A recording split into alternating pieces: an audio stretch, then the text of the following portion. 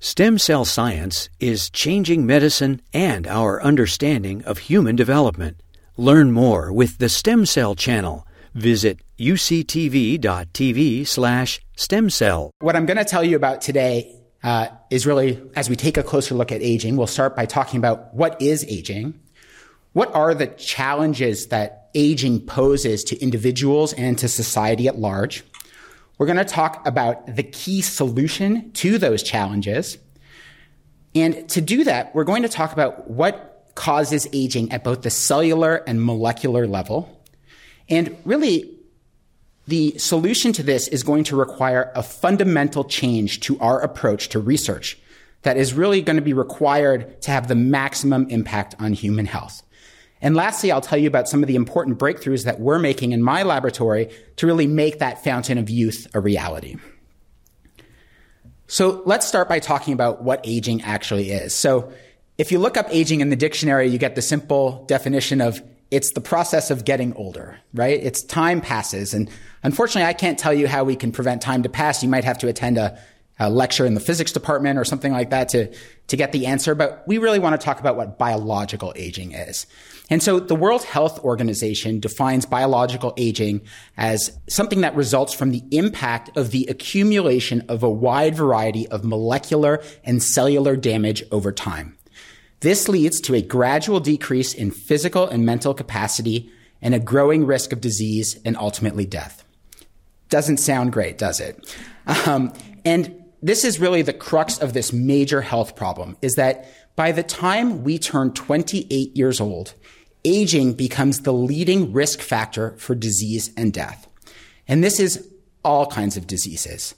So cardiovascular disease, dementia, cancer, outcomes from COVID-19, and the list goes on and on. Hearing loss, cataracts, back and neck pain, arthritis, osteoporosis, pulmonary disease, diabetes, depression. The incidence of all of these diseases increases exponentially with age. And so aging is a critical risk factor for our health, but this isn't only true for us as individuals, but really also true for us as a society. And aging is really a public health issue as well.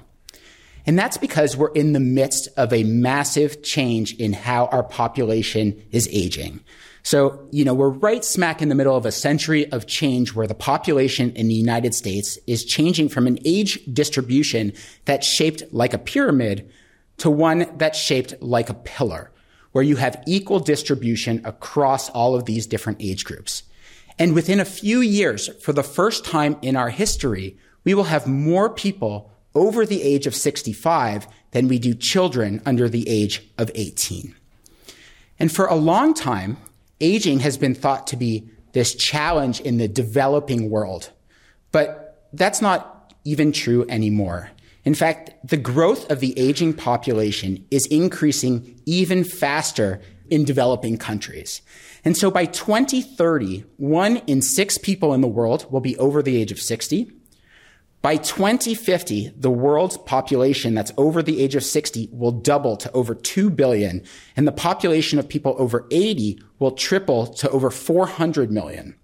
And by 2050, nearly 2/3 of the world's population over the age of 60 will live in low and middle income countries. And this is going to pose immense healthcare challenges. Now, on top of the healthcare issues, aging and the changes that are happening within our population is also fundamentally changing the way our economy works. So this again is impacting both individuals and society at large. So for people aged 55 and above, they represent currently about 30% of our population, but 56% of our healthcare spending. And when you turn 65 or older, that is when you will use about half of all your healthcare spending throughout your life. Now, at a national level, the national healthcare expenditures are approaching 20% of our gross domestic product. And by 2025, which is just around the corner, we're going to experience a shortage of 500,000 home health aides, 100,000 nursing assistants, and 29,000 nurse practitioners. And those labor shortages are actually going to extend beyond the healthcare sector. So the International Monetary Fund predicts that by 2030, we're going to see a 10% drop in our labor force participation because of the aging population. And if you've been around in the last year and you see the drop in or the effects of work shortages, this is something that we're really going to have to address. So lots of big challenges ahead. The good thing is we know the solution that has to be reached.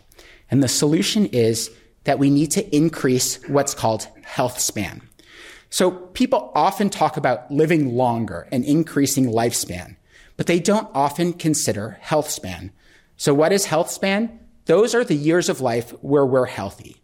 So our goal needs to not just be to extend life as far as possible, but to extend the period of life spent in good health and to really compress the period of life that's spent with morbidity. When we can do this, now people are living longer, they're living healthier, and they're more active members of our society. So how do we increase health span? Easy to say, but how do we do it? And this is where I think we require a fundamental change to how we approach research. So typically, the way research happens now is in a disease-oriented manner. You have people that work on cancer, you have people that work on Alzheimer's disease, you have people that work on diabetes. But the idea of geroscience is changing that approach. And that is, maybe what we actually need to be studying and treating are the fundamental causes of aging. Because if we can treat what's actually causing aging, maybe now we can prevent multiple different types of age-related diseases. And so in order to be able to do that, we must understand the cellular and molecular causes of aging. And that's where we're going to turn to stem cells. So I'm sure many of you have heard of stem cells, but turns out there are many different kinds of stem cells. And the stem cells that I'm going to be talking about today might not be the ones that you've previously heard of. These are called adult stem cells that are sometimes also referred to as somatic stem cells or tissue stem cells. And these stem cells exist in all of us. They're present in many of our different tissues, and they are the magic cells that are enabling our tissues to regenerate on a daily basis due to normal turnover, in response to different injuries, and in response to different stressors. Now, we have stem cells, like I said, in many of our tissues. We have stem cells in our brain that help to replace brain cells. We have stem cells in our muscle that replenish our muscles. We have stem cells in our intestine that replace the lining of our intestinal epithelium. We have stem cells in our skin, which you'll hear about from my colleague, Dr. Gert Cohen, after this. We have stem cells in our bone marrow that make all of our blood and immune cells. And we have stem cells in multiple different tissues. And each of them are specialized to produce the cells within that tissue or organ. Now, what makes these stem cells so special? Well, I say stem cells have two superpowers. Those two superpowers are they have the capacity for self-renewal. That is, they can make more of themselves, and only stem cells can make more stem cells. And they have the capacity for what's called multi-lineage differentiation.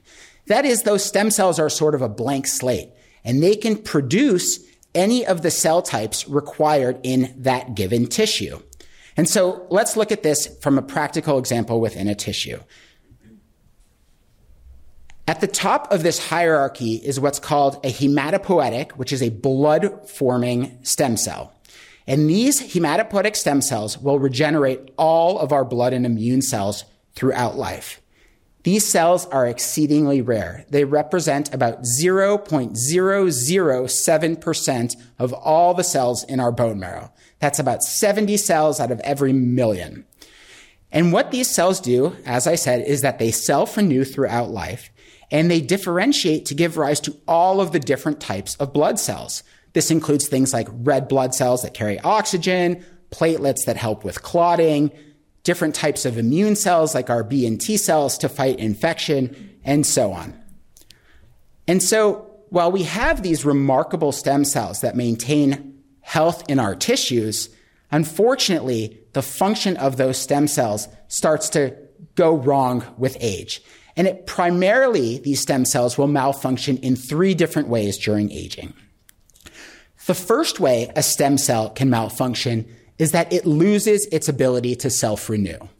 When that happens, we lose that pool of stem cells, and now we can no longer replace the mature cell types within our tissues that do all the work to make those tissues and organs function. This is how stem cell dysfunction leads to degenerative disease during aging. Now, the second way that stem cells can go wrong during aging is that they get too much self-renewal activity, or a different type of cell can hijack that self-renewal activity that stem cells normally use. When this happens, you produce too many cells, too many stem cells, and this is what leads to cancer. The third problem with stem cells with aging is that multilineage differentiation can become skewed. So that stem cell that will normally produce cell type A and cell type B stops making cell type A and starts making a lot more of cell type B. And this leads to tissue dysfunction. So practically, let's look at what that means in the blood system. So those hematopoietic stem cells that I told you about that make all of our blood and immune cells, well, with age, sometimes their self-renewal activity goes away. And this can lead to things like bone marrow failure in older people. Sometimes that self-renewal activity gets hyperactivated, and this can lead to the development of leukemia. The differentiation potential of these stem cells also gets skewed during aging. Those stem cells start producing fewer adaptive immune cells called lymphoid cells, things like B and T cells. And this is in part what makes older people more susceptible to infection. They also stop producing red blood cells and platelets, and this can lead to anemia or clotting disorders. And instead, they're making more of what are called myeloid cells. These are inflammatory cells, and this can lead to chronic inflammation that can have widespread effects during aging across multiple different tissues. So now we know stem cell dysfunction happens during aging, and this is contributing to all sorts of different types of disorders. Now, the next question is, well, what's causing stem cells to malfunction during aging? And the answer, I think, is actually quite intuitive and something you all probably know. And that is that stress causes aging. So I think the best example of this is when you look at before and after pictures of our presidents. This is a sort of stress on steroids, so to speak, and you really see these effects visually. But we also know how stress makes us feel.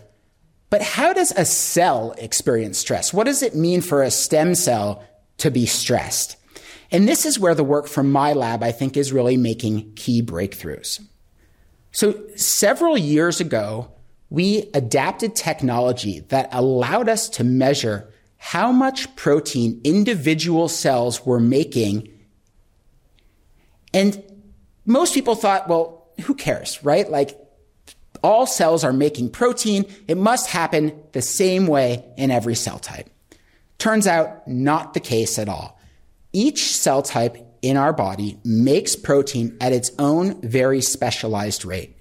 And stem cells are a very unique outlier in this regard. Stem cells produce protein much more slowly than any type of cell. And we were the first to show this to be the case in the blood.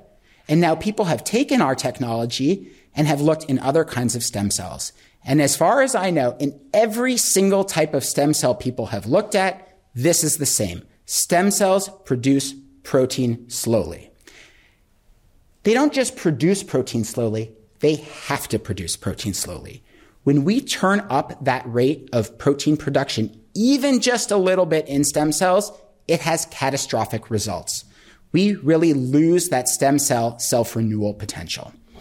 Okay, so why are you talking about protein production? What does this have to do with aging? And so let me tell you where the light bulb moment really came from. But before I do that, let's make sure we all understand exactly what a protein is and what protein production is. So really the central dogma in biology is that we have DNA that, is broken up into about 20,000 genes. Now, what each one of those genes is is actually an instruction for how our cells can build a specific protein. And it's the protein that actually is the function. It is what is doing something. Consider your phone, right?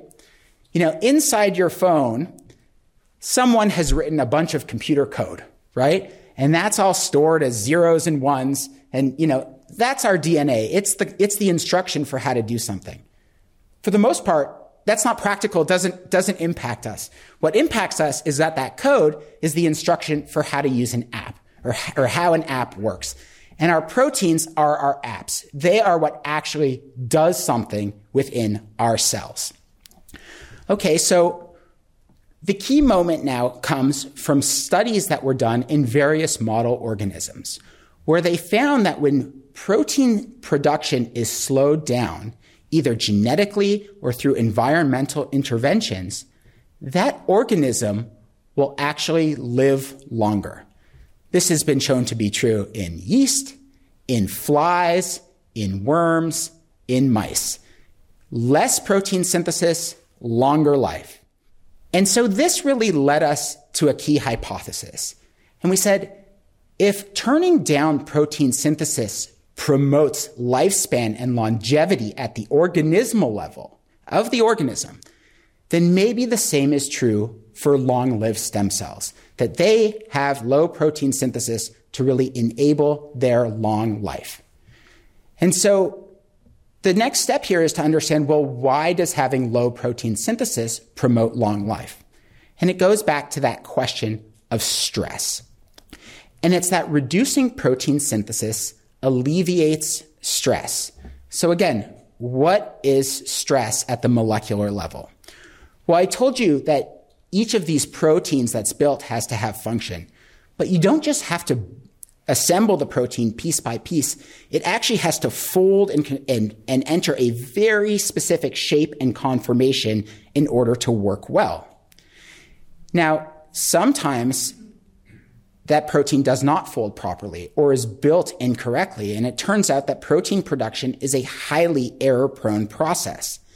And so what happens if a protein folds in the wrong way? Well, not only is it not going to work properly, it can actually be toxic to the cells. And this is stress. So again, an analogy, if we think about building, if I dump out a Lego set on the table, I can put all the pieces together and build something. But if I don't build it the right way, it's not going to look at all like the front of the box tells me it is. And this is what happens with protein production. When it goes fast, it makes mistakes. When it makes mistakes, proteins misfold. This causes stress. So, do stem cells have less of these misfolded or stressful proteins? And so the way that we looked at that is by using a technique called Western blotting, which is shown here. And the way that this works, for those of you that are unfamiliar, is we'll basically take cells, crack them open, and look at all their protein. And in this case, we're looking at all the protein that is tagged with a molecule called ubiquitin. And ubiquitin tags all the misfolded proteins in our cells. It says, I'm labeling you as misfolded as trash. This is essentially a measurement of trash. And when we look at this in stem cells as compared to other kinds of cells, you can see stem cells have less trash. The stem cells are under less stress than these other types of cells. And through a series of experiments, we went on to show that when we increase how fast stem cells make protein, we increase the trash in those stem cells. And then separately, we could show even if we didn't increase that speed, if we just increased the trash, we were impairing stem cell function. Stem cells do not like to accumulate trash that comes from their stress. So most cells in our body are short-lived. They synthesize protein quickly, they have lots of stress, they live fast, they die young. Stem cells, though, are in it for the long haul. They need to make sure that every protein they produce is as pristine as possible because they don't want to accumulate this trash. So we actually know a lot about protein misfolding and how it can cause disease from neurodegenerative disorders. Because these misfolded proteins, when they accumulate in cells, what will actually start to happen is that they'll clump together. And we know that this is a feature of many different types of neurodegenerative diseases, like Alzheimer's disease, Parkinson's disease, and so on. And we know this because you can actually see them. When they do pathology on the brains of people, you can actually see these clumps of protein that are essentially forming plaque-like structures in the brain. Well, easy to see this in the brain, a large organ, lots of cells. Stem cells, though, remember, 0.007%. How are we going to see these accumulate within stem cells? Well, lucky for us, the stem cells have an alarm system to tell us that this is happening. And this alarm system involves a gene that we study called heat shock factor 1, or HSF1 for short. So the way that this alarm system gene works is that normally it's sequestered in a part of the cell called the cytoplasm. Now, HSF1 binds to other proteins that are called chaperone proteins. Those chaperones help proteins fold properly. Now, under conditions of stress where you start to have lots of misfolded proteins, well, those chaperones say, we've got work to do. They leave HSF1 alone, and they bind up all those misfolded proteins. And this allows HSF1 to move through the cell, to enter what's called the nucleus, where we have all of our genetic material, and to activate a program to help restore normal function and fitness in those cells. So we know if there's a problem in these cells by looking at where this HSF1 protein is. Is it in the cytoplasm or is it in the nucleus?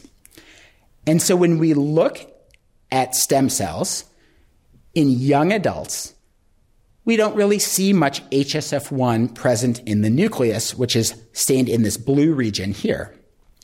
But by middle age, you can start to see all this HSF1 present within these stem cells. And HSF1 is shown in these green fluorescent dots here. Aging stem cells are sounding the stress alarm. And what is HSF1 doing in those stem cells? Well, we've studied that, and we found that HSF1 is helping to keep our stem cells fit as we age. Unfortunately, they're doing their best, but it's not always good enough. And now, using some newer technology, we actually see that aging stem cells, just like those aging brain cells, are really accumulating aggregated proteins. These data are sort of hot off the press in our lab. We just generated them, where we're now seeing about a 20 to 30% increase in the amount of aggregated protein within old stem cells. Now, it's great that nature has figured out a way to help stem cells reduce stress. Doesn't seem to be good enough as we really progress into the later stages of life. But there's another downside, and that's that this adaptive response is a little bit of a double-edged sword. So when HSF1 gets turned on, it's not only helping stem cells cope with stress, it can also help cancer cells cope with stress. And so when we look in acute myeloid leukemia, we also see HSF1 turned on. And turns out that HSF1 is really important for helping these cancer cells grow. So what I'm showing you here are human leukemia cells injected into mice. This signal that you're seeing here represents the burden of leukemia cells that's there. Now we've taken those exact same leukemia cells and we've deleted the HSF1 gene. We've taken it out of the system. And you can see the cancer grows much more slowly in that case, and these mice survive much more than the normal leukemia cells. And so to show you exactly how this double-edged sword works again, is that normally young stem cells, they're in good shape. They work normally. As they age, they start to accumulate these misfolded and aggregated proteins. This can impair stem cell self-renewal and lead to tissue dysfunction.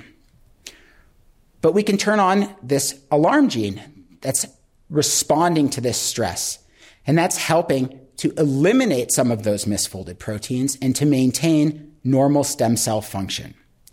But when HSF1 turns on, well, it can cause stem cells to go a little haywire, and that can lead to the development of cancer.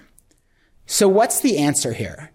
It feels like we're in a catch-22. We can either keep our stem cells fit and risk cancer, or we can, avoid the risk of cancer at the expense of having proper tissue regeneration and function.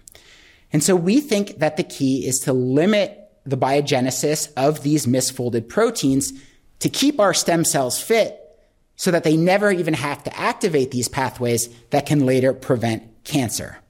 So if we look at these old stem cells, if we can prevent them from getting those misfolded proteins, well, they'll never activate HSF1, they'll never get cancer, and the tissue function will be normal. Okay, sounds easy, right? How do we do it? So we're taking lots of approaches to do it, looking at multiple different pathways, but I'm going to just briefly tell you about the one that I'm most excited about. Again, it sounds easy. Our strategy is to make the process of protein synthesis less error-prone. Sounds reasonable, right? Well, this is a process that is conserved all through life. This is, protein synthesis is one of the most required processes. How are we going to just change it? Well, here's the good news. We've already done it.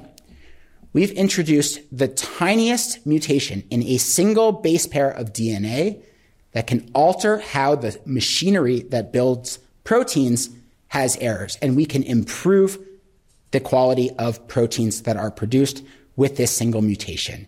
And this single mutation is permissible for life in mice. We have made mice that contain just this tiny mutation.